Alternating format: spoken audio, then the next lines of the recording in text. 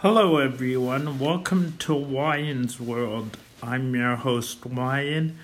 Now, have you ever heard of the 10th President of the United States, William Henry Harrison? He was the 10th and shortest term president, and the shortest time he was president. And he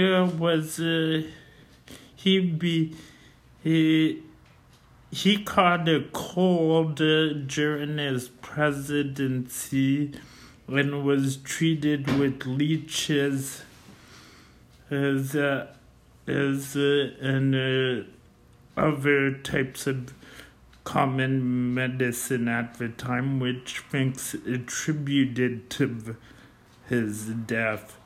Then his grandson Benjamin Harrison became president, and the 23rd president actually.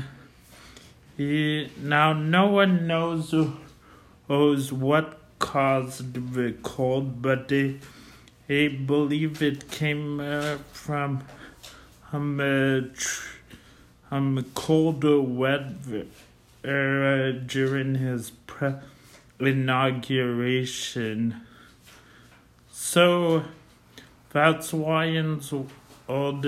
Join me next on Wyan's World. I'm Wyan. Bye for now.